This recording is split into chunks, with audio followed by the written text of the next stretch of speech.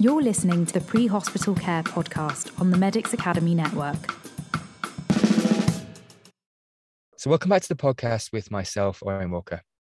This session is titled From Ruin to Recovery with Alistair McSorley. So what I want to do is speak with Alistair around his journey through pre-hospital care as a paramedic, and then his day in 2018 that changed his life forever and left him paralyzed from the waist down. We're also going to be examining some of his tenacity, drive, the attributes that separate him from the crowd. So welcome to the podcast, Ali. Yeah, cheers, Owen. Good to see you. It's good to see yourself. So just for listeners, just to put into context, we actually worked on the psycho response unit together for a number of years in the mid to late to 2015, 16, I want to say. Yeah, 16 it was, yeah. Yeah, that was cool, man. They were really good days. I mean, that was a fantastic job, I think, for anybody that likes pre-hospital care and likes bikes. It's just a marriage in heaven. It's the dream, absolutely the dream job.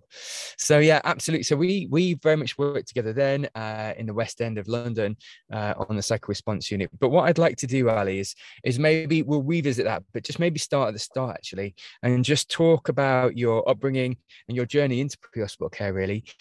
So I believe you were brought up in Northern Ireland. Could you maybe just speak to that? Yeah, born and bred in Northern Ireland in the late 80s, just as the troubles were sort of calming down. And yeah, fantastic parents, who sent me to an integrated school. So I was having a very balanced background from Northern Ireland. And through secondary school, mucked around probably a little bit too much and focused too much on sports and, again, cycling, distracted by bikes rather than grades.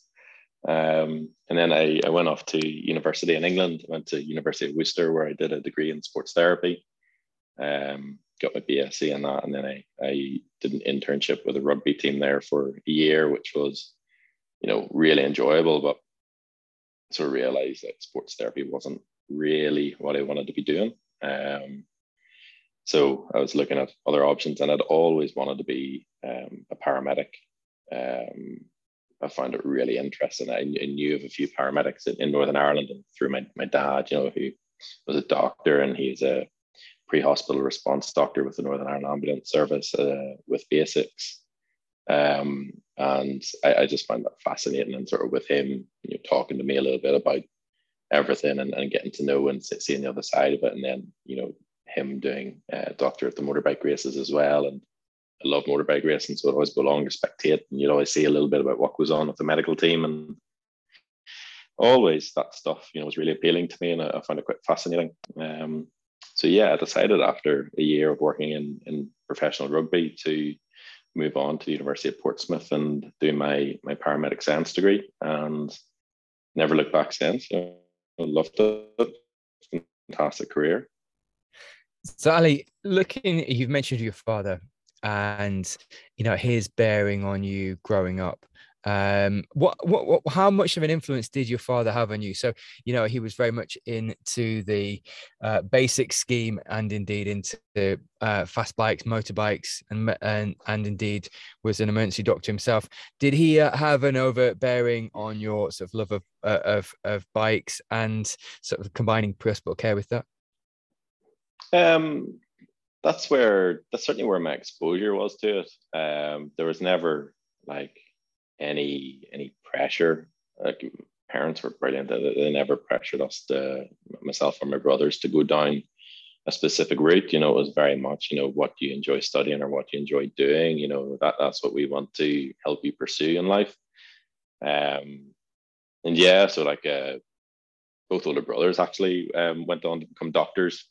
And funny enough, like they've never had any interest in pre-hospital care, despite my dad being involved so heavily in pre-hospital care. And my dad was sort of like quite revolutionary, in terms that he helped to set up the basics program in Northern Ireland, because there was really no pre-hospital response model for doctors. And we're going back into the 80s, whenever like the GP service, like, he was a GP, and the phone would ring, and it would be from, the ambulance service or from the fire service saying, like, we've got a really bad RTC and, prolonged entrapment. could you come out, and they'd go out, and, the rural GP would give morphine, and it was at the stage when paramedics weren't carrying morphine. So Dad would go out to a couple of these and start to think, well, like, some doctors would go out, administer the medicine, and then that's their job done. Leave it to the paramedics and the fire service to do the rest.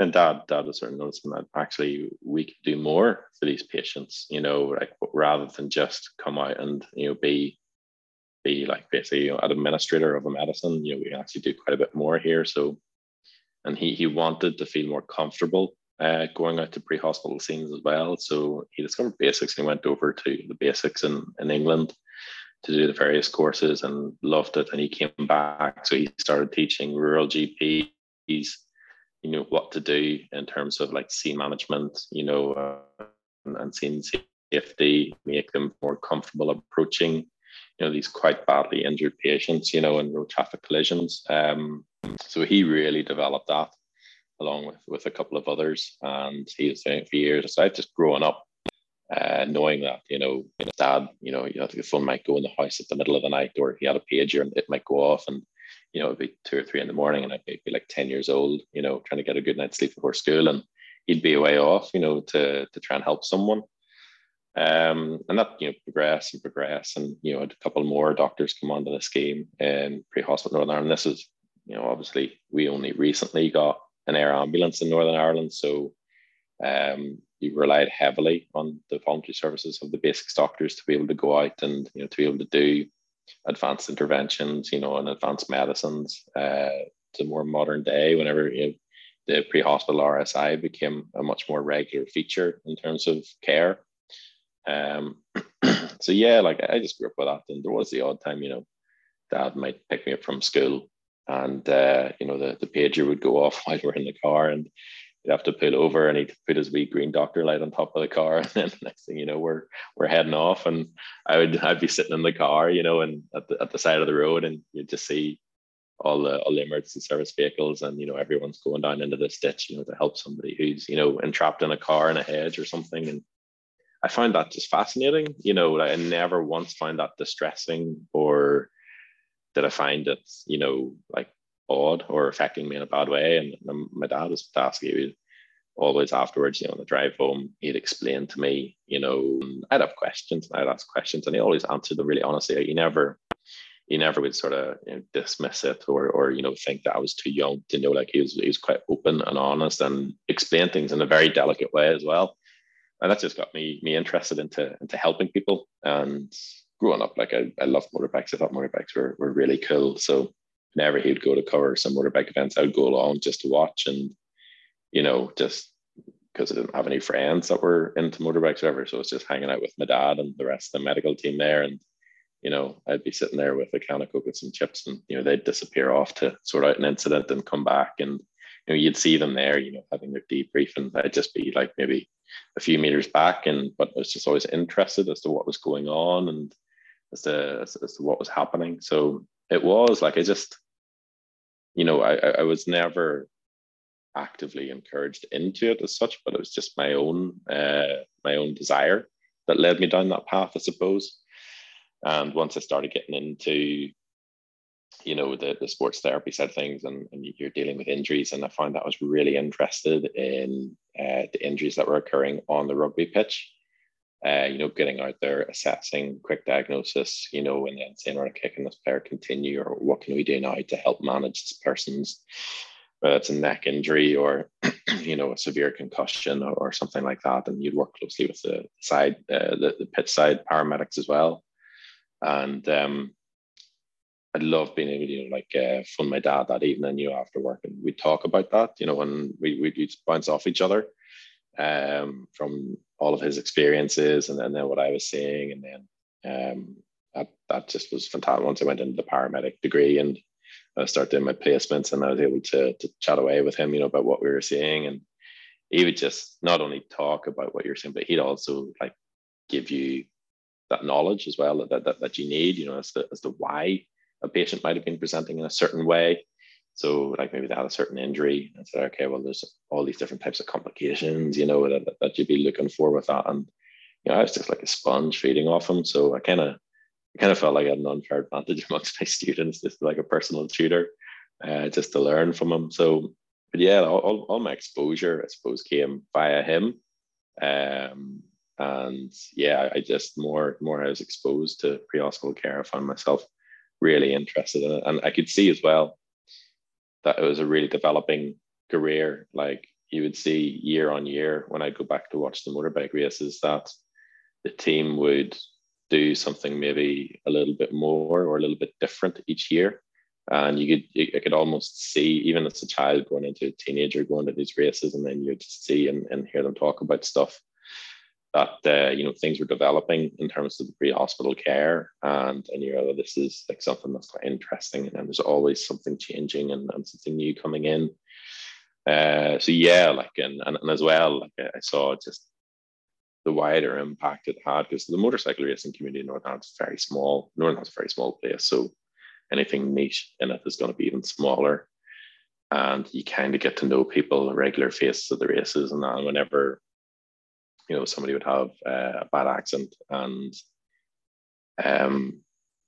then you'd see the reactions from that rider's team and their loved ones that might be there watching, you know, and the distress it's caused. But seeing the ease of that distress whenever they are aware that the medical team are working with that loved one, they immediately had like a confidence in the medical team, and they started to calm down a bit and reassure themselves. And then, you know, like my dad or somebody from the medical team would come over and chat to them and explain things in a really good way. And then they're leaving that circuit to go to hospital, much more calm, much more positive, and then thinking, you're right, okay, now we're informed. And seeing that de-escalation of emotions, I thought was quite incredible. And I thought like that's something I'd love to be able to do, and it looks really rewarding, and that you're contributing something really meaningful to. And those are sort of things that were, I suppose, attractive about pre-hospital care to me as well. So yeah, and just once, as I say, once I get into the paramedic science degree, like I just loved what I was doing.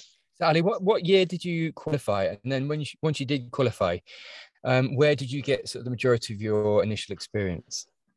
So I qualified in 2013, and University of Portsmouth graduate, and I stayed on in the city of Portsmouth and worked there for South Central Ambulance Service for a while. And I was loving it. It was a great place to cut your teeth. And I think, you know, to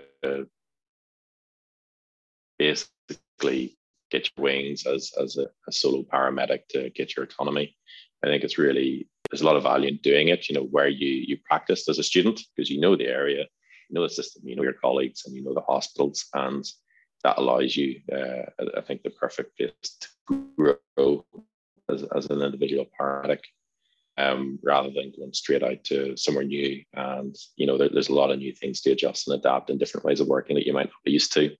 So that was great, you know, basically cut my teeth there. And then 2015, I actually went to London Ambulance Service. And it was a weird time to be going to London Ambulance Service, because it was like almost like a mass exodus of paramedics, you know, leaving LAS to go other places. And you'd meet a lot of paramedics who were ex-LAS and, oh, you're mad, the work up there, it's too much, you know, that it's too busy, you know, this and that. And you go up there and think, well, you know, I feel like a salmon upriver, you know, everyone else is coming the other way. But I was going up there with a view that, well, I want to work in, you know, the biggest city, one of the biggest cities in the world, and one of the most advanced ambulance services in the world. And, you know, I want to test myself as a paramedic in London. I always was very aware that I didn't just want to be a paramedic in one place for a long period of time. I could see that even as a student, there's just so much to do as a paramedic. There's so many different roles evolving. There is the introduction of master's courses, you know, so many different types of critical care paramedics, you know, coming in, and urgent care practice was developing. And thought, yeah, like this is a career I want to experience, you know, quite a lot of stuff as a paramedic. I don't want to just work in the one area, work in different places, you know, maybe specialize in something. So going to London was one of those things I really wanted to do. So I went up there in 2015 and I loved it. I thought it was absolutely brilliant. You know, I met a lot of fantastic people in London, and you could see that the standard of care was very good, and to be able to work as well with all the different resources that the LAS has to it, in terms of like, the major trauma bypass network, all the different critical care paramedics that were there, the AEPs. And yeah, it was class. I thought it was really good. I enjoyed myself there.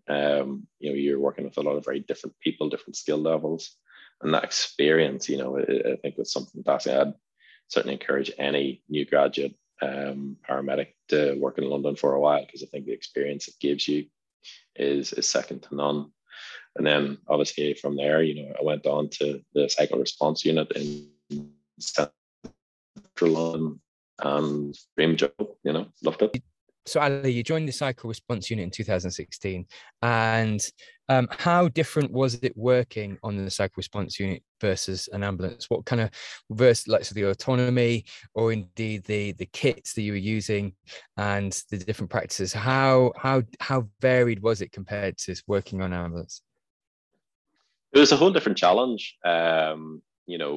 Spent a long time in West London working on a double crew ambulance, and you have everything there. Obviously, you're transporting the patients to the hospital, but even still, I was always one for, I never really believed in just taking patients to hospital. I wanted to make sure they're getting the right care, and I was making decisions that was right for them.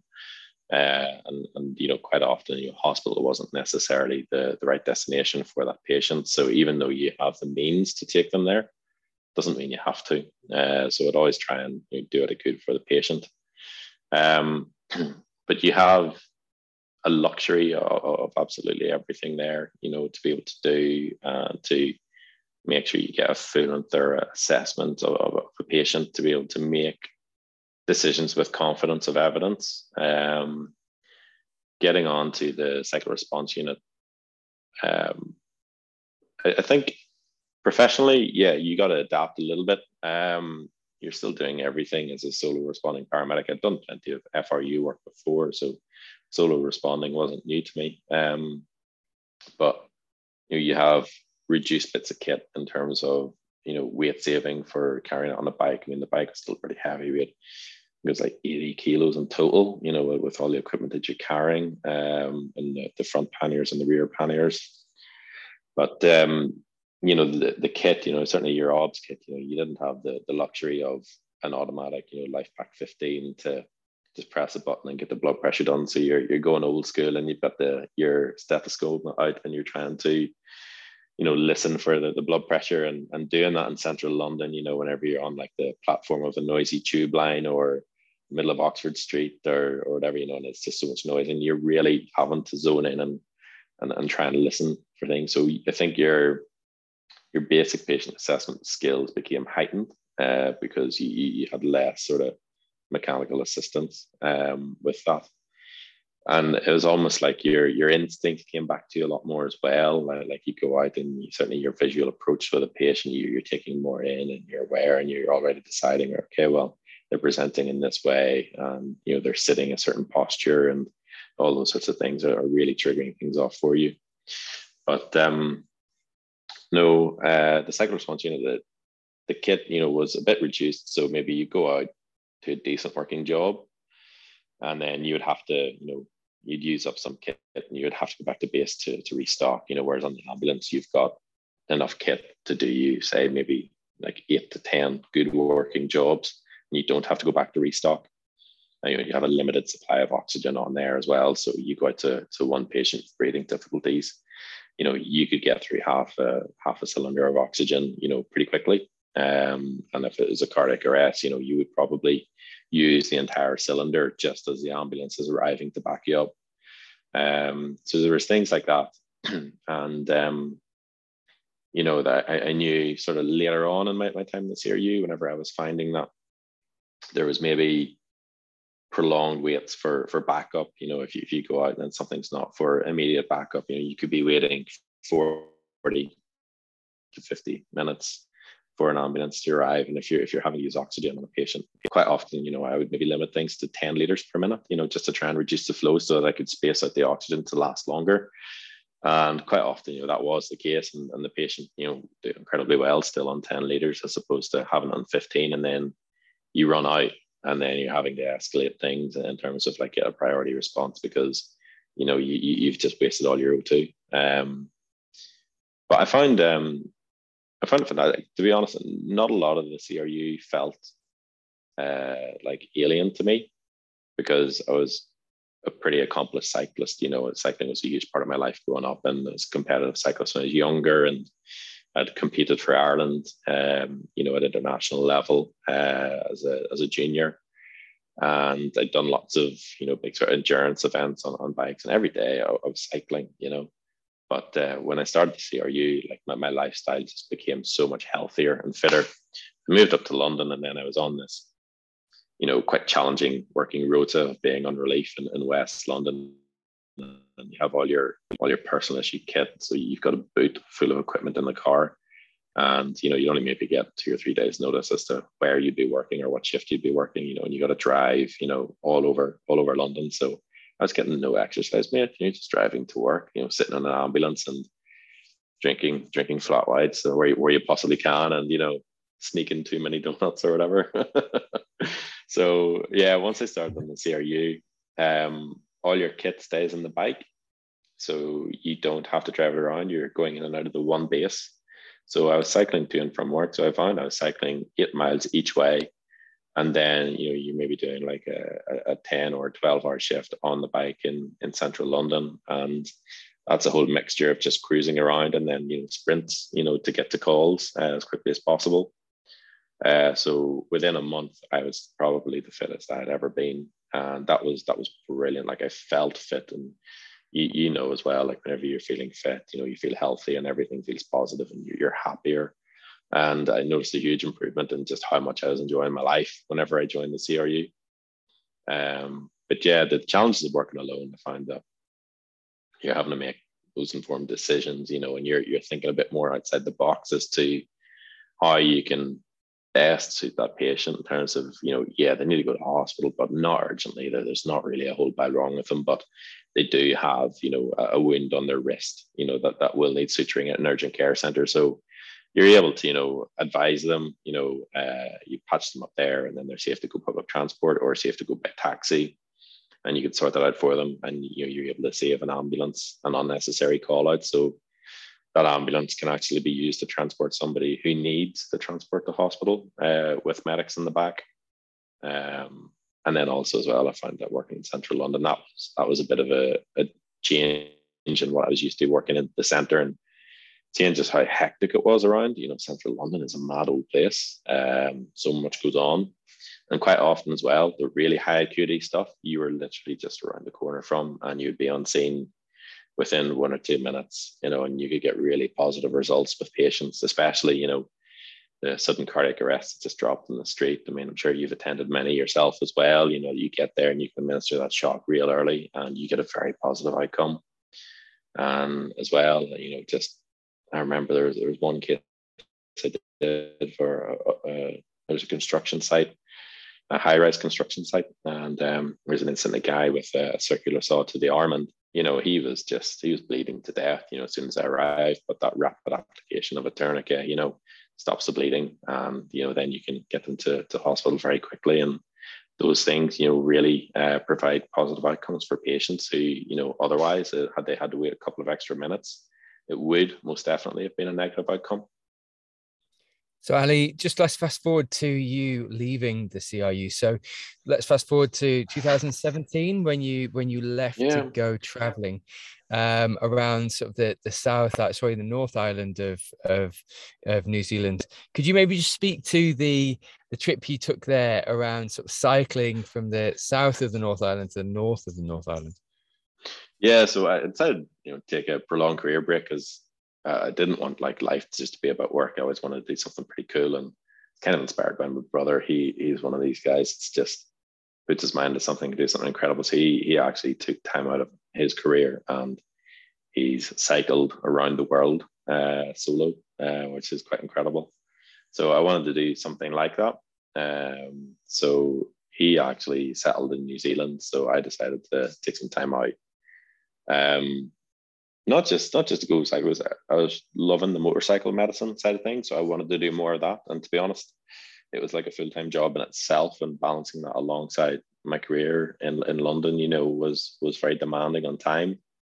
So I wanted to take time out to myself. So yeah, I went out there, and I flew out New Year's Eve on 2017 from Dublin out to New Zealand, and arrived there, and it was just the most amazing summer. Like, it was class out there.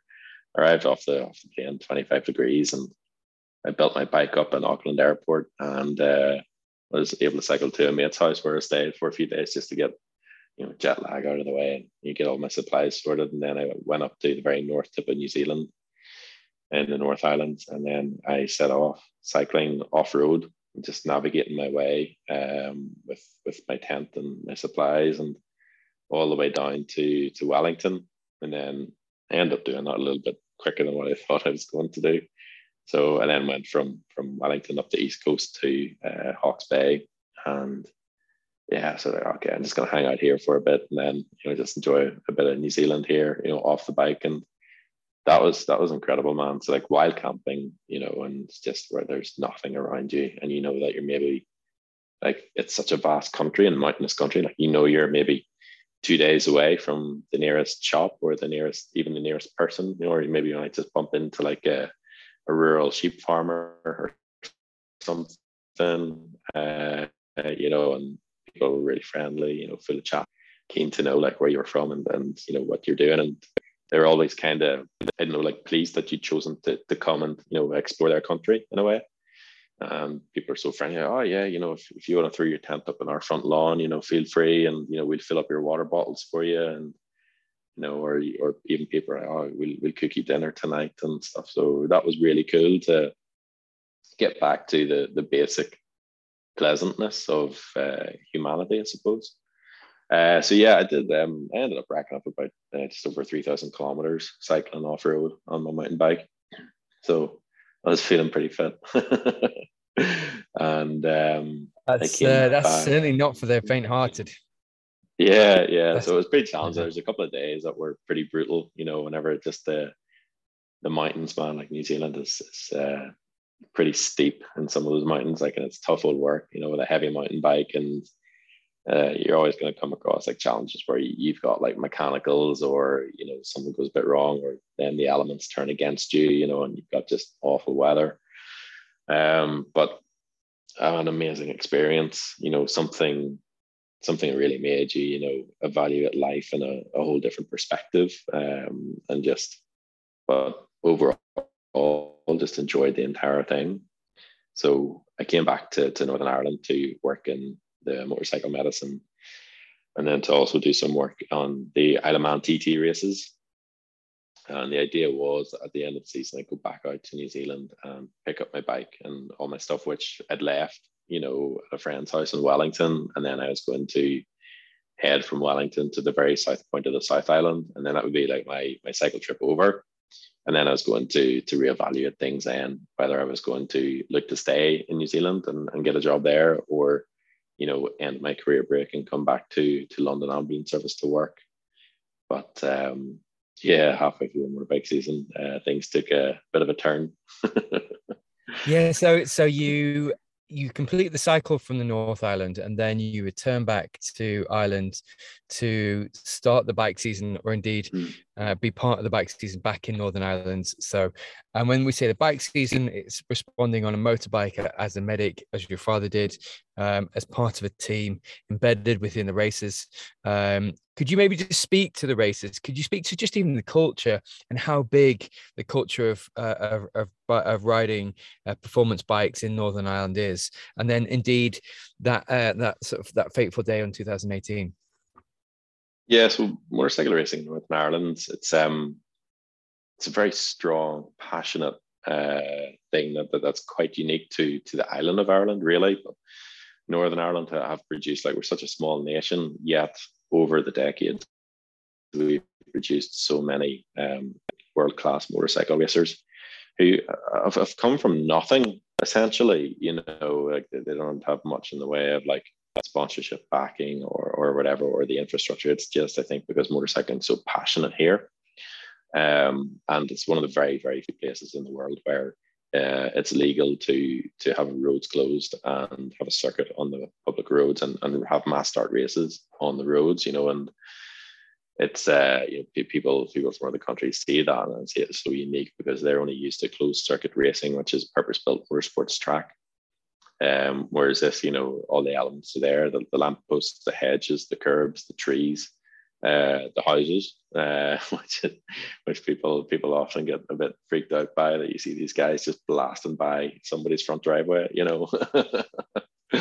but it's so unique and it's created quite a following because it is a very adrenaline inducing sport, not just for the competitors, but for those there watching. I mean, the adrenaline is coursing through your system as a spectator. You're seeing spikes flying by and guys like they love to get set up for a day in the hedges, to poke out, and watch these races. And it is quite spectacular. And, vast majority of people will most likely have seen something on YouTube somewhere along the lines of motorcycle races in Ireland. And it is a really spectacular scene. But it's hugely passionate, and guys like I think to become a road racer, it's what you are, that's everything that you are, you are a road racer. And every second of every day, these guys are doing something, to do with the sport, and certainly like there's not much money in it at all. So guys are literally, working to go racing and getting their bikes ready, getting everything sorted all year round, the organizing clubs are preparing the circuits and, they're campaigning to try and get like road surfacing improved and always looking at ways to make circuits safer, whether it's like removing some hedges, or, what they can do. And they're having to work with, farmers and residents, to see what they can do to make events run smoother. So it's such a thing, and it brings a lot of people together as well. Like, there's a huge amount of people who have got family and friends within racing, and it's quite something. The riders that do this sport, they're just hugely passionate about it. It's what they do, it's what they live for. And if they didn't do it, then they wouldn't be themselves. So it's really quite something to go to just for anybody to watch. I think you'd see guys, racing from such humble backgrounds. The vast majority of them are working flat out during the week, probably doing some sort of trade, to not only put a roof over their head, but just to go racing. And they pack up, on a Friday, head off to wherever they're going in Ireland and set up for the weekend. And just get sorted. So it's quite something that I think I sometimes find difficulty finding the words to describe what road racing in Ireland is. And I think not necessarily is something that you see. I think it's something that you feel. And I think if you go to an event, see what it's all about. So Ali, could we just look at that day in 2018 and just maybe just put a bit of context around it? Because indeed, I think the conditions were very poor, as I've heard you speak of. There was a lot of rain, that the road was quite wet. There's quite a lot of oil on the road, and indeed you were doing maybe a safety lap just to see what the conditions were like. Could you maybe just unpack the day and what happened on the day? Yeah, so the day, it was race day of the Armoy road races. And the day before, so that was 2018. The summer was absolutely incredible. I think we'd had somewhere between 6 and 8 weeks of 20 degrees plus every day and no rain. So it was incredible. And we had on the Friday, which was the day before, we had the practice and an evening race, and everything went incredibly well. And, the circuit was brilliant, and everybody was just shorts and t-shirts, and ice creams, and it was just awesome. But we knew the forecast was coming in for the next day, and sure enough, that evening it started to rain, and the rain was torrential. Like, it was absolutely dancing off the road. And I remember riding to the circuit that morning, just thinking there's going to be no racing today. And there was a lot of localized flooding and standing water on the road. And so, there's not going to be a lot happening. But with Northern Ireland, the weather can change so often. And if you have 2 hours of no rain, and the circuit, would clear to the point where you can run a race. So we had our morning briefing with the medical team. There's myself, the 2 other traveling paramedics, and we got the 2 vans, which are full of all our equipment. And in each van, we have pre-hospital doctors and paramedics. And we're very lucky in our team that, you know, we're probably the only dedicated pre-hospital team for any sport in Ireland. And most of our doctors and paramedics actually do work on the air ambulance. So we're all highly skilled and well trained. So had our morning brief, and then the roads are closed, and then various different vehicles then head out to where they're going to be positioned. So we always have one van at the start and finish, and another van halfway around the circuit to be able to reduce response times. And whenever the roads close, we head out and we'll do an inspection up at the circuit to see what it's like, make sure everything is as it should be, and we are happy, you know, with the conditions of the circuit. And then typically what you then have is the riders would come out to do their warm-up lap, and we would follow them on the warm-up lap, and then they'd line up in the grid, start the race. We'd follow them on that first lap of the race, and each traveling medic will stop at a different point in the circuit, you know, again, to reduce that response time. So we never follow them around for the full race. It's just for the first lap, and then, you know, nothing happens. Then we just head out and regroup at the end of the race. So yeah, we were just heading around on our inspection lap, and there's a section of the course I remember going around, and it was very greasy, because when you have a dry road for such a long period of time, just naturally with all the rural use there, you know, with all the agriculture vehicles that are there, lorries and cars going around, whenever you get that first big downpour, a lot of grease and oil comes to the surface of the tarmac. So it's very slippy. And that course, the year before, we'd actually ridden in the wet, and it was notoriously greasy just for the area that it's in, and the agricultural vehicles that would operate in that area. So we knew it was going to be slippy, and sure enough, going around, you could feel the motorbike like it was sketchy, you know, and we were just going real easy, just cruising. And again, we were just riding around thinking in our heads, there's not going to be any racing today. So we were just, you know, cruising around thinking we get back to the start and finish, and then just basically sit for a while and wait, and then probably be told to head home. But just, you know, we don't necessarily, like, one person leads the group around, but that morning I just happened to be the first bike away, and the 2 guys were behind me. And there's a section of the circuit where the road rises up, and then it dips, and then it rises up again. So it almost creates like a little bomb hole. So one of the official cars stopped right in the middle of the track in that bomb hole, and they stopped to speak to a marshal who was walking in the road, and one of our medical vans that was going around had to stop behind it, and because they stopped in the middle of the road, they couldn't go left or right. So that created, you know, a blockage in the circuit, and I happened to be the first motorbike over the crest of the hill, and you know, we were doing less than 60 miles an hour, and whenever you have such a short space of time to try and stop on a motorbike, you know, it's not going to end very well, and the road being so greasy.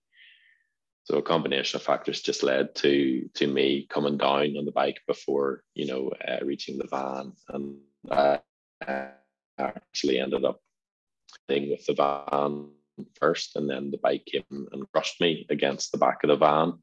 And, you know, it was the guys behind me were able to see all this happening, and they were able to, you know, try and stop in time.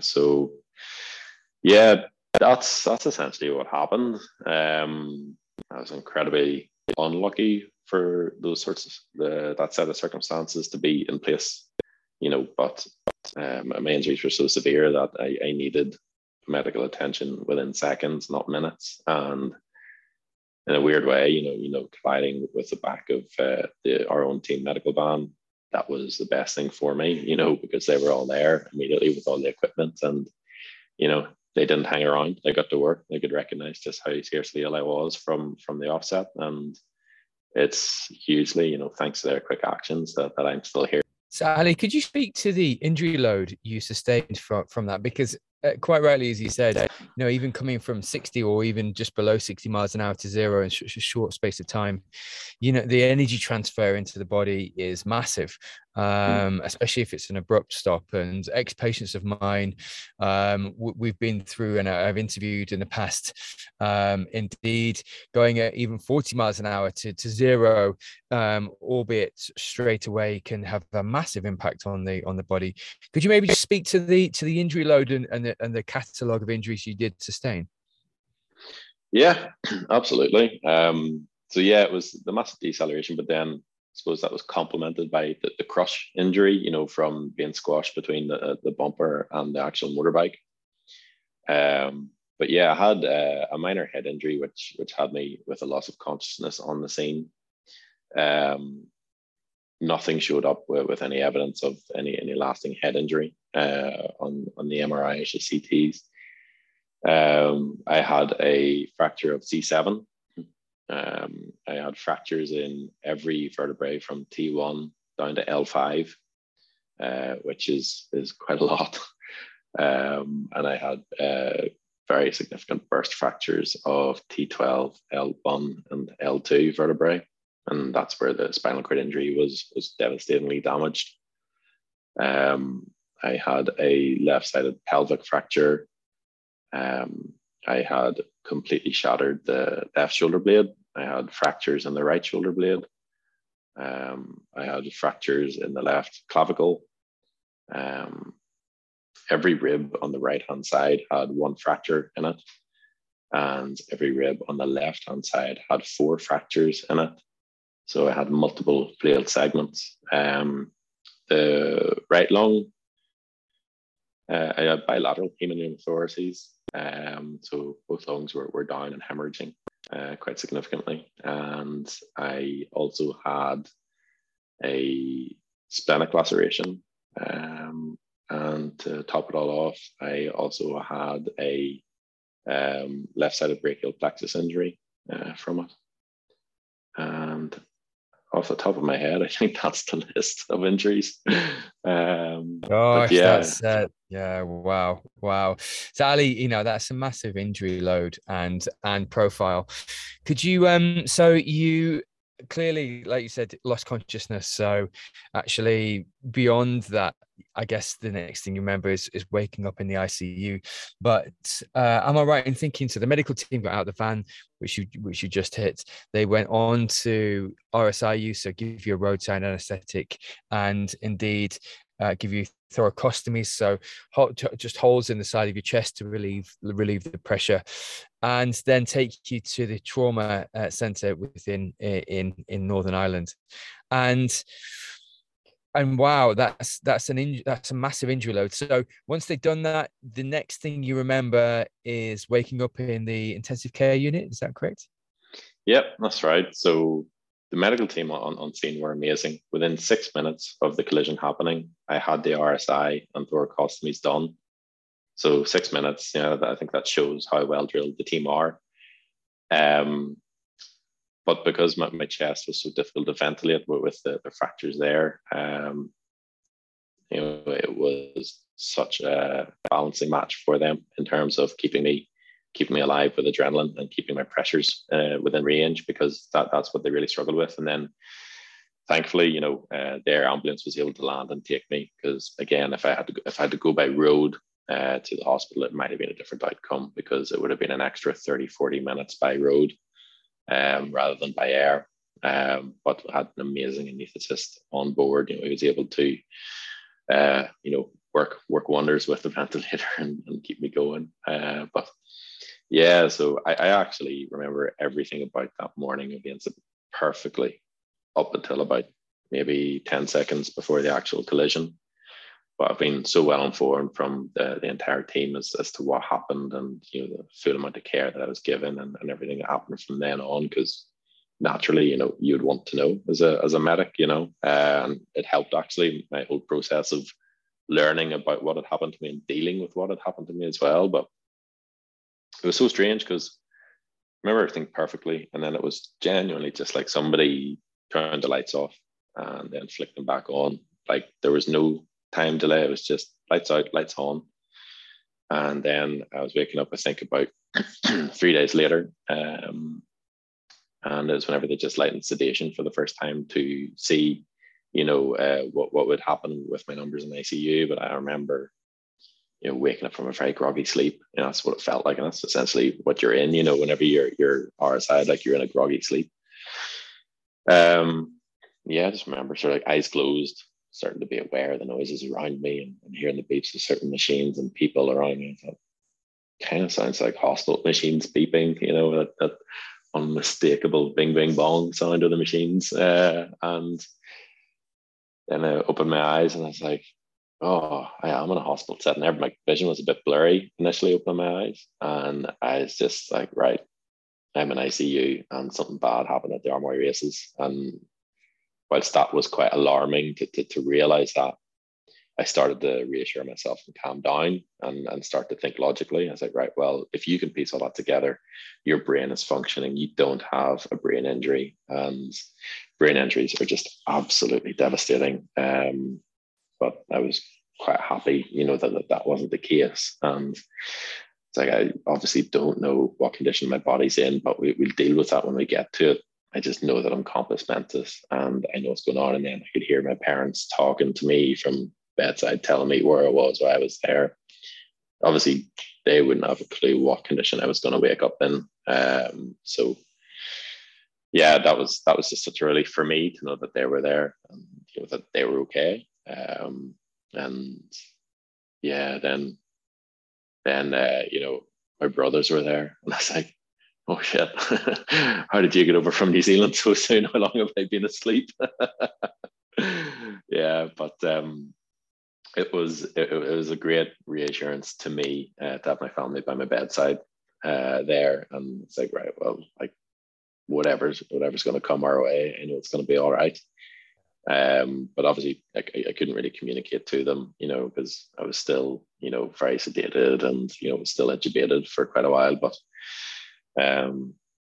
so they were just telling me a little bit about things and explaining things to me. I remember my dad saying, oh, you had this incident on the Armoury circuit, and immediately just playing the circuit around in my head. And I was just trying to think, like, where in the circuit would that have happened? And again, that was more reassurance to me of what I could remember. Like, I could remember my way around the circuit. I remember exactly what it looks like. You've done that many laps there. It's in your system. Exactly every millimeter of that circuit.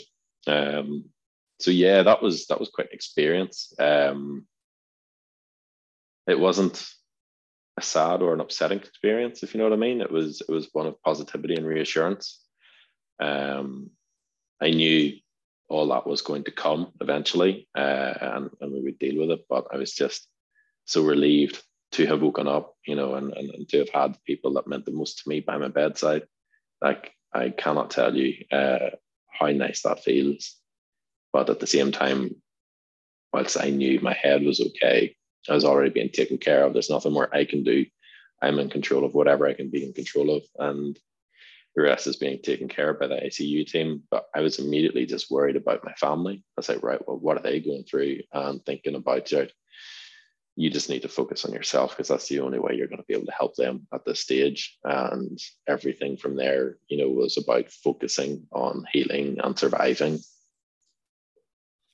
So Ali, could you speak to the sort of discomfort and or pain you were in? Because like you said, you woke up, albeit under sedation, with a tube in your mouth, down your throat, which is uncomfortable in and of itself, despite sedation. But could you speak to sort of the emerging rehabilitation or indeed convalescence, as you start to recover, and you start to get that sort of nociception back, so the pain response back? And could you maybe even just speak to just how that felt, how that was from your perspective? I remember that so well and so clearly. Like, I actually remember everything really clearly in ICU. It took me a while to figure out the sequence of events, because sometimes you get really clear memories, but they weren't necessarily in the right order as such. But yeah, I can remember whenever I was being extubated, that was whenever I started to really feel pain, because I'd had spinal surgery to decompress the spinal cord, and to fixate my vertebrae from L4. I had 7 of my ribs on the left-hand side were plated. My collarbone was plated. I had the 2 chest drains in. So I had a fair amount going on actually in the body. But whenever it came to extubation, with all the damage to my chest, trying to breathe for myself again, that pain was I don't have a word. I don't think there's a word in the English vocabulary that could actually describe the pain. And I remember like the doctors and nurses were great. Like they were informing me of every step, you know, what was happening, why, and like they knew I was a paramedic, so they knew I was going to understand more than just layman's terms. So they were great. Like they're really attentive to that. So they're actually telling me some anatomical things in proper language and informing me what medicines I was getting. And they were telling me about, you know, I was being on these really high doses of morphine after extubation.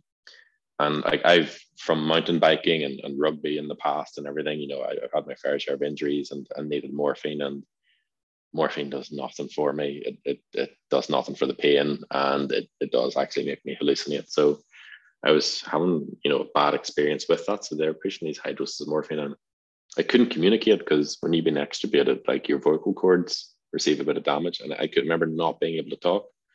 And I was struggling that much to breathe. I didn't have the breath in me or the diaphragmatic energy such, you know, to try and speak. So I was just having to focus on breathing, and I was in a dark place then, and that was whenever the pain was huge. So I was getting the pain, I remember, from the ribs, and I was getting a huge amount of pain from the spine, like down in the damaged area, the lower back.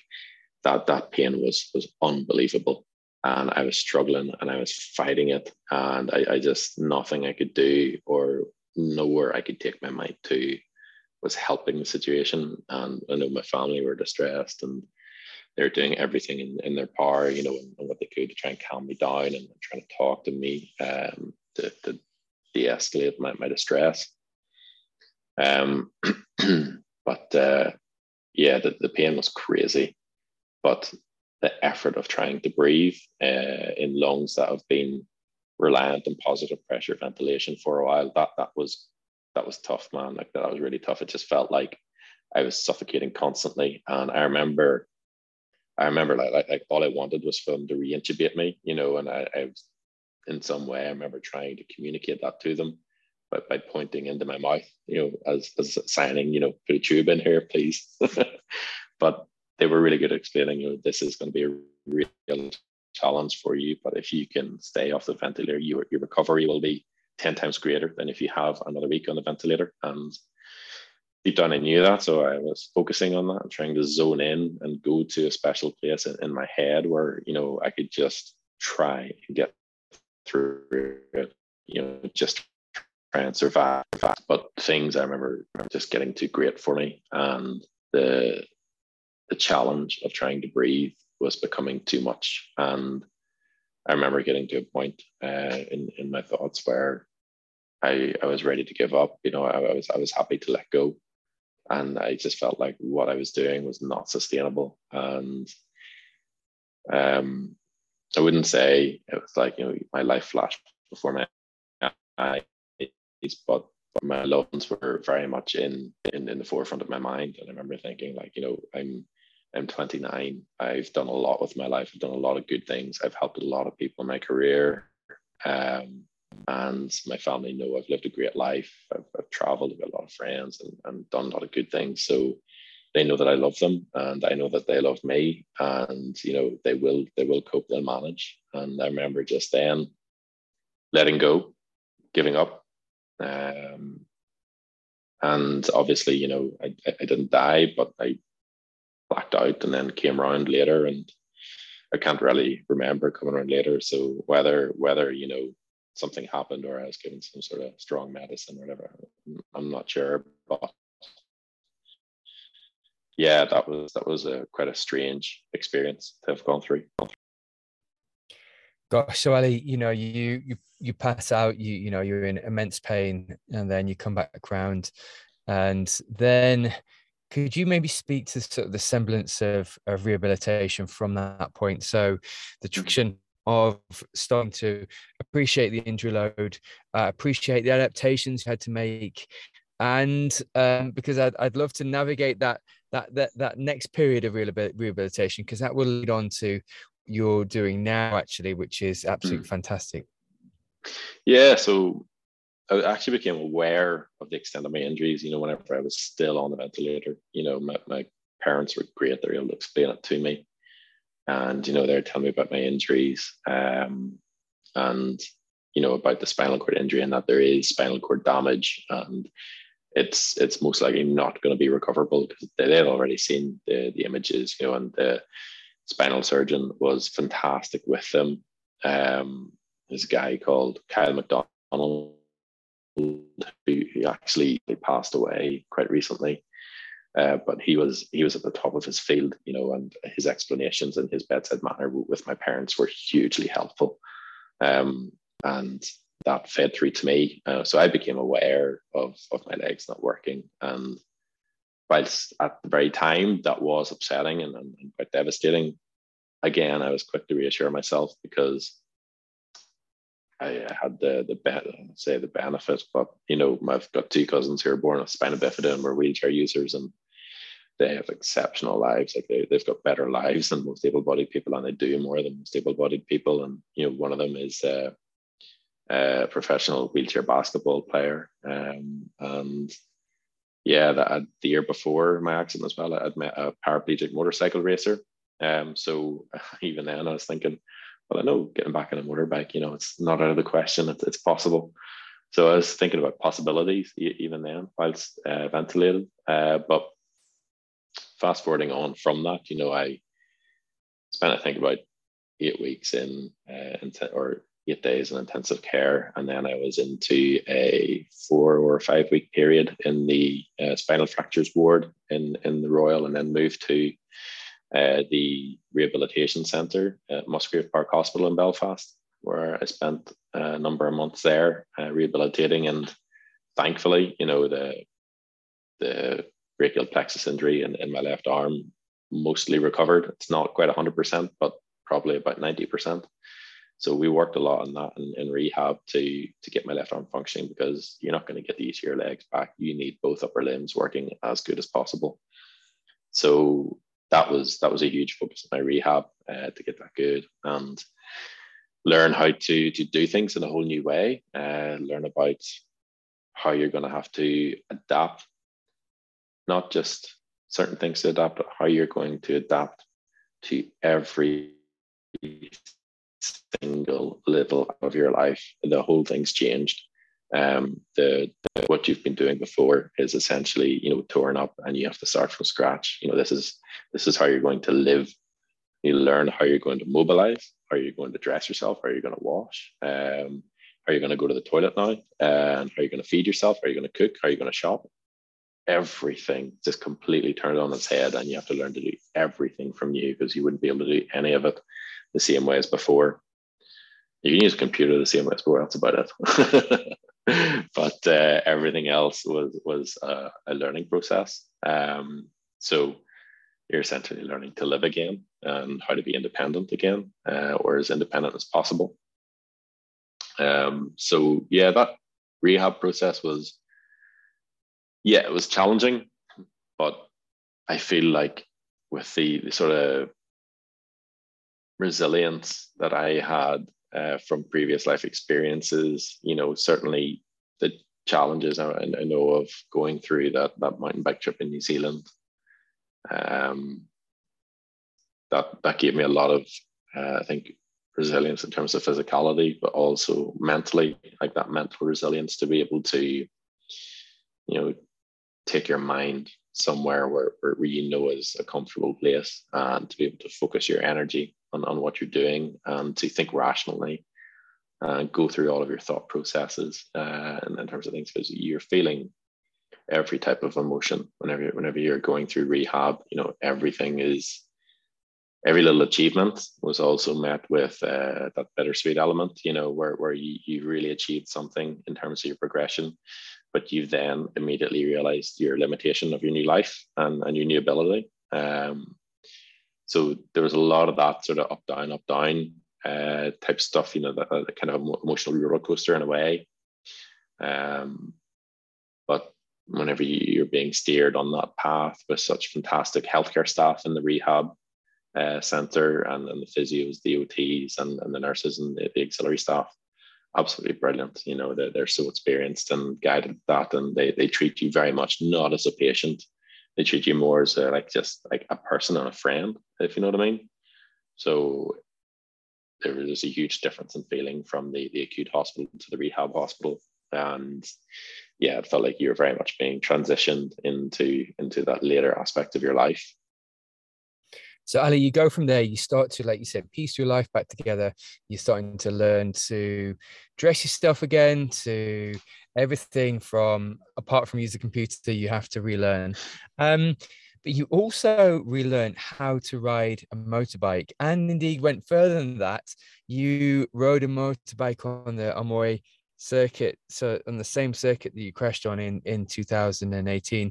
Could you sort of maybe speak to that, and to because that's very sort of emotional, just remapping the same circuit you crashed on and had these life-changing injuries on.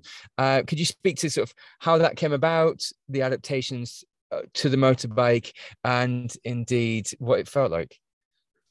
Yeah, absolutely. So like I first had that thought, you know, I was in ICU, you know, aware of it. And then as time went on, like you just, whenever you're in hospital recovering long-term like that, you do have a lot of time to yourself where you're thinking about things. And as time went on, I became probably more and more uncomfortable with the fact that I hadn't completed that lap. You know, it's like that doesn't feel right, and it was unsettling, you know, to be honest. And I was thinking more about, okay, well, like looking into things, and you're googling stuff and research or whatever. And the paraplegic motorcycle racer that I'd met the year before, so he set up a charity to help disabled motorcycle riders get back to riding motorbikes with adaptions and with the help of others. So I knew, right, okay, I am going to book onto one of those courses because I want to learn to ride a bike again. I don't want the riding of a motorbike to have been taken away from me, not on my terms. You know, if I want to stop riding a motorbike, I would like to put my hand up and say, I'm deciding to stop, not because I'm unable. So yeah, like I looked, you know, it's just various times, you know, throughout hospital, you know, researching stuff and looking at, you know, how to adapt a motorbike, you know, and how to launch the motorbike, how to stop the motorbike, and what adaptations you need, like the gear shifter being moved up to the handlebars, things like that. I knew, you know, what I needed to do and how I was going to do it. It just was a matter of letting the right come to me. And then I started to have the target in my head of, right, okay, well, the next term away, it'll be the 1 year anniversary of my accident. And I had different driving factors to do that. The first one was for me, very selfish for me. I want to do this for me, to show what I can do, not only to myself, but that, you know, for others. And then I wanted to show it to my family, you know, that I was never going to let anything put me down or hold me down. And I had reservations about this as well, because I knew maybe not all of my family would be entirely keen about me getting on a motorbike ever again, which is just hugely understandable. And I would never want to do something, you know, that would upset them or without their backing. But then what I found difficult, what the rest of my family found difficult, was that because, you know, obviously my dad had been 33 years, you know, on the motorbike scene as a doctor, and revolutionary in terms of pre-hospital care in Northern Ireland. And then with the very tragic death of our dear friend and colleague, Dr. John Hines, in 2015, you know, our medical team had been highlighted a number of times in the media and the press in Northern Ireland. So whenever my accident happened, and it was like our air ambulance had only been commissioned for about a year, so anything that the big red helicopter went to made headlines. So my accident made a lot of headlines. It was in every newspaper going. It was in the newspapers nationally, the local newspapers, you know, where I live, and in the town where my dad worked. It was headline news. And if you Googled my name, that's all you saw. It was just, a couple of pages deep of news articles about my accident, pictures from the scene of the helicopter. And this was hugely distressing for my parents, and for the whole family, and for me as well. Like, I didn't want people to Google my name, and that's what I'm known for, having had a big accident. So that was actually quite a big motivating thing. It's like, right, well, I know that if I go back and I do this, it will regenerate a lot of media attention, and it will change Google for me, essentially. It'll change what I'm known about. I want to rewrite the headlines on my own terms. So I set about doing this. Went over to the charity in England, just Dad and I. No one there knew who we were, and that was brilliant. It just felt like it was private, and you're just amongst other people who have similar different disabilities to you, and they're back learning, and you felt like you're really part of something special, and you're really feeding off each other's achievements that day. Like there was a lady with MS, who was slowly losing the ability to ride a motorbike on the road, so she'd come here, and you got the helpers there, and you're riding around at Issues Airfield. And she loved it, and it was class to see her positive, her high energy coming from that, just feeding off it. And then it took maybe a while to get going, a few wobbles in the first one, but you've got everybody there, you've got the adapted bike, so it's perfectly safe, and you just learn to ride a bike in your own terms. And those guys are all experienced, so they're telling you, they're pointing out, okay, this is what you're doing wrong, do this slightly differently, and you get it. And it all worked. And yeah, so it came together, and I finished that day being able to ride a motorbike. And I can't tell you the sense of achievement and the happiness and the emotion between my dad and I, who we'd been on such a journey together with motorbikes in our lives. And this was another huge milestone, and it was special. It's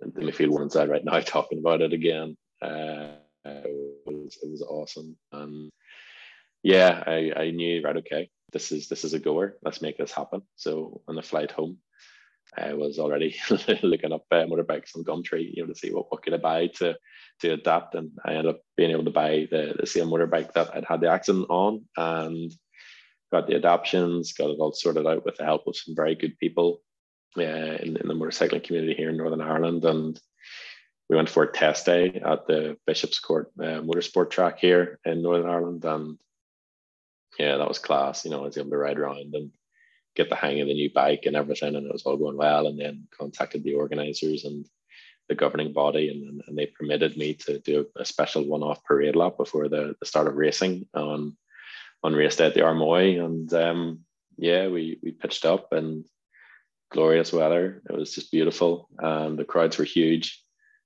And I was setting off on that lap to have my two traveling medic colleagues right behind me, the two medical vans behind me. And we went round, and it was something else. Like, there's just, the crowds were massive, standing ovations the whole way around. And like, I could actually, on the slower parts of the track, I could actually hear the people, clapping. I could hear them cheering me. And I was just riding around that with just, all my hair standing on end, and this incredible tingling excitement all over my body. And yeah, that was something awesome. And to go past the site where the accident actually was cathartic and refreshing. And then get round and to make the last turn, and then start to head for the line. And they had a checkered flag waiting for me, and everybody was there, and crossed the line, and just got the bike up on the stand, popped a bottle of champagne and sprayed it over everyone. So that was huge. And yeah. I was able to achieve what I wanted. But one of the main driving factors, which I didn't mention, is that it's such a close-knit community in terms of motorcycle racing, and our medical team, we are very close together. Like, we're all very good friends. And I can't imagine what they would have had to go through treating me, treating one of your own. Like, that's got to be, I think, every medic's worst nightmare, is having to treat one of your own. And they knew there was a very real chance that I wasn't going to make it. But I don't think they ever gave up any hope. But I knew that coming up to the Armoy again, It was going to be filled with a lot of tough and emotional memories for them. And I didn't want that to be a lasting thing. I want them to be able to enjoy the Armoy. I wanted to change that. I wanted to give something back to them, to show them what they've given me. And yeah, completing that lap now every single year when it comes around to that event, when it comes around to the anniversary of the accident, we're celebrating, not only are we celebrating the fact that I survived and what a lot of people did for me to put me in the position where I am today, but we're celebrating what I was able to achieve a year on, and completely change that date for everybody. And every year, we make sure we have a nice bottle on ice, and we celebrate it. And it's a day that there will always be sadness and a bit of emotion around that day. The overriding day is happiness, and that we're able to move on with our lives, and we think about what our lives are now, not what they could have been. So Ali, could we just fast forward to what you're doing now? Because the actual adaptations and indeed the refocus has been profound, and you have sort of massively got into cycling, into hand cycling, and really realigned your perspectives. But also, you've maintained your role as a paramedic. So indeed, you're still working as a paramedic, which is fantastic. And you've got a major focus on hand cycling. Could you maybe speak to those two and sort of the realignment of focus now? Yeah, absolutely. So I think as part of your rehabilitation process, when you're going through, you just want to be as active. Well, I found I just wanted to be as active as possible. I wanted to do loads of things. So sports wise, there was Disability Sport Northern Ireland are a great charitable organisation, and they help everybody with disabilities. So they come into the rehab centre once a week to take you through different activities and to see about what sports you might be getting interested in. So there's a brand new local wheelchair basketball club, to me, that we were setting up, and with my cousins having played it before, everyone was like, "Oh yeah, go on, like you'll be good at it. You'll be as good as your cousins." I was never, like, people I've played rugby with or football with, would say it before, like I was never great at catching or passing the ball. And despite losing a bunch of my legs, I didn't get a new superpower being able to do that. So I was okay at the basketball, but it wasn't great. But I tried hard, and I loved it. The crack was mighty, but it was quite hard on the back. So I stopped that because it was causing too much pain for my back. And I tried hand cycling. I knew I was always going to get into the hand cycling at some stage, and tried it once. I enjoyed it, but it was a little bit weird to wrap my head around it because it was cycling, but it wasn't the same. And then I tried it again the second time. Oh man, I fell in love with it all over again. Like, it was class. So got myself, this old beat up hand cycle, and the hand cycles are not cheap, so like money doesn't go very far with hand cycles. But I got into this thing, and I was in it quite regularly and just really enjoying it. And then I had a friend, actually, a friend who we became friends through rehab, and he was a top level triathlete before, so he was getting into para triathlon after his accident, and he was getting a racing hand cycle, and seeing him getting into it, so that sort of like spurred me. I thought, I wouldn't mind getting into a bit of competition, wouldn't mind going faster. So saved up and bought a racing hand cycle, and slowly but surely just started getting into it more. And I think whenever COVID hit, I just thought, all right, well, there's not a lot you can do. So I was just cycling every day, just doing a little bit every day. And before I knew it, I was getting a bit fitter, a bit faster. And then I thought, well, I'm going to be here for a while because of COVID. So let's see what races are happening. And sure enough, I think it was like at the very end of 2020, they ran like two events, and I was encouraged to go along to it. So I went along. I just really enjoyed it, and I did a lot better than what I thought I would. So I thought, well, I'll train over the winter and get ready for the next year, which was 2021. And yeah, whenever the racing started, I started to do quite well. Like, my times were getting quicker, and so I ended up getting on to the paracycling development squad for Ireland. and did my first international race in October last year in Spain, and managed to get a double podium. So I was pretty stoked up. I kind of benefited in a way, you know. Wasn't long after the Paralympics, so a lot of the top guys, like, they were having a break, so it wasn't the strongest field, but either way, you'll take an international podium when it comes your way. So that was mega. And yeah, I've just gotten into it more and more, and I've now got a coach, and I've been training very hard over the winter, and I've got a lot of big races coming up. So next week I actually head off to Portugal for a training camp to prepare for the first round of the UCI World Cup of the season. So yeah, I'm pretty excited about that and pretty driven for it.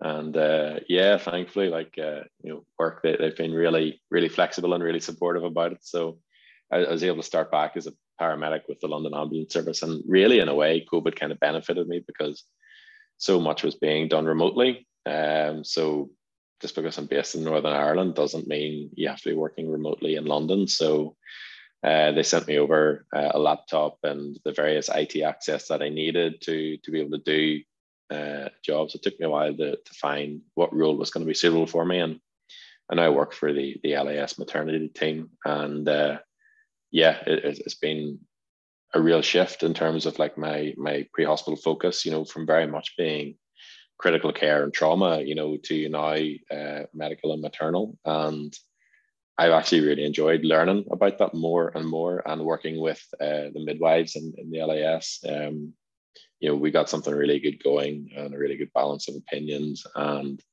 you know, like, the crack's great. Like, they're a really good bunch to work with, and I actually really enjoy that role with them. And they've been so supportive in terms of allowing me the flexibility to train. And as well, like, unfortunately, with my spinal injury, I get quite a lot of pain when I'm sat upright for too long. So in terms of, like, being able to balance that and working from home, you know, I can maybe do a couple of hours on the computer, and then have a lie down for an hour to rest the back, and then get up and finish the working day. So, like, that's been absolutely fantastic. I feel really, really fortunate to have that position. So, Ali, just as you have sort of navigated some fantastic races, and, like you said, some really aspirational goals within your rehabilitation, and you said you're a registered HCC paramedic working for London Ambulance Service, which is absolutely fantastic. Could you? And you've got a really clear goal. You know, you've got some goals, you've got some really aspirational targets to meet, which I think is fantastic as well, because that really helps you motivate you to go out and train and to really focus the mind, which I think is great. Could you maybe just speak to some take-home messages as we sort of come into land, if that's okay, just for people listening to this, just around your resilient journey and the resilience you've shown, and indeed the tenacity and the goal setting, and just the importance of looking forwards, falling forwards, so not being afraid to fail and or push forward, and anything else you've sort of learned along the journey. Yeah, absolutely. You said an interesting one. You're not being afraid to fail. You know, I failed at loads of things, you know, throughout not just my life, but certainly in terms of this whole rehabilitation or process of moving on from injury and disability. You know, you're going to fail more times than you succeed. So don't get hung up on it. You know, just enjoy the success whenever it comes your way, and be proud of what you've just achieved. Because, you know, failures do make success taste so much sweeter. I very much feel that resilience is the main thing that was probably in my favor throughout the entire process of my adversity. And I think as well, everyone should really be aware adversity is coming to your life at some stage. Everybody goes through it. It'll come in various different forms. Some people go through life with a much tougher deal than others. I certainly don't feel like I'm necessarily, you know, worse off than everybody else. You know, I feel like there's many people who've got, you know, worse off circumstances than me. But I think every individual does have a much deeper level of resilience than you are ever aware of until you are put to that situation. You can actually take your mindset to a much deeper level than what you ever felt was capable. And you're a hell of a lot stronger than what you think you are or what you think you'd be able to deal with. But in a way, you only realize that, I think, whenever something so serious happens, that a lot of the little things just become totally insignificant. So all the little daily worries or anxieties anybody may have whenever I think something like this that comes along, it just, you have to drop all of that and you need to entirely focus on what you're dealing with. That's what's going to get you through. And you have that there. Like, it's, your bank of reserve is greater than what you'll ever know. And I think, the more you speak to people, like, one of the things, obviously, like, since being disabled, you're disability sport, or you see people, with different disabilities, and you get chatting to them, and you compare notes as well. You can learn stuff from other people and they can learn stuff from you. And you meet another wheelchair user, like, they get in and out of a car maybe completely differently to you. You might think, oh, all right, well, the way you do it's easier, I'm going to try that. And you learn. So you're comparing notes and experiences as well, and how people deal with things and what got them through those times. Like, it's fascinating. I think the strength of the human mind, what it can really cope with. And I feel very fortunate that the upbringing that I had, where I've always been a decent judge of character, had a very balanced opinion on things, and growing up appreciative of what I've got around me and not really taking anything for granted. And growing up in the healthcare environment, I suppose, like, with my family being medical, and you see that and you're exposed to it. And yeah, like, all those things have really helped me in terms of being a stronger character. But certainly, like, having come through this whole major trauma, spinal cord injury and rehabilitation process, I feel like I'm even stronger now in terms of my own self, and I'm comfortable in myself now. That was something I kind of struggled with as well after. Like, I wasn't fully comfortable in the first year or two after as a wheelchair user. I felt like, how do people see me? Are people looking at me? What are their opinions of me whenever they see me going around? Like, or they see me struggling, out pushing, and then you come to something like a shop that has a step in it, and then you're struggling to get in and out of it, and you just feel embarrassed, because you're awkward in society. But I've been able to work through all of that and get past it, and I'm so comfortable with who I am and the way that I am at the minute, and I've got this, really nice confidence that I can go out in society now and I can try these things, and I'm not afraid of failure in front of others. And I know that you fail it once, maybe you fail it twice, but you'll probably get it the third time, whether it's getting in and out of a shop by a different method or, whatever. All the little things in life, or just something as much now as how to get something from the top shelf in a shop,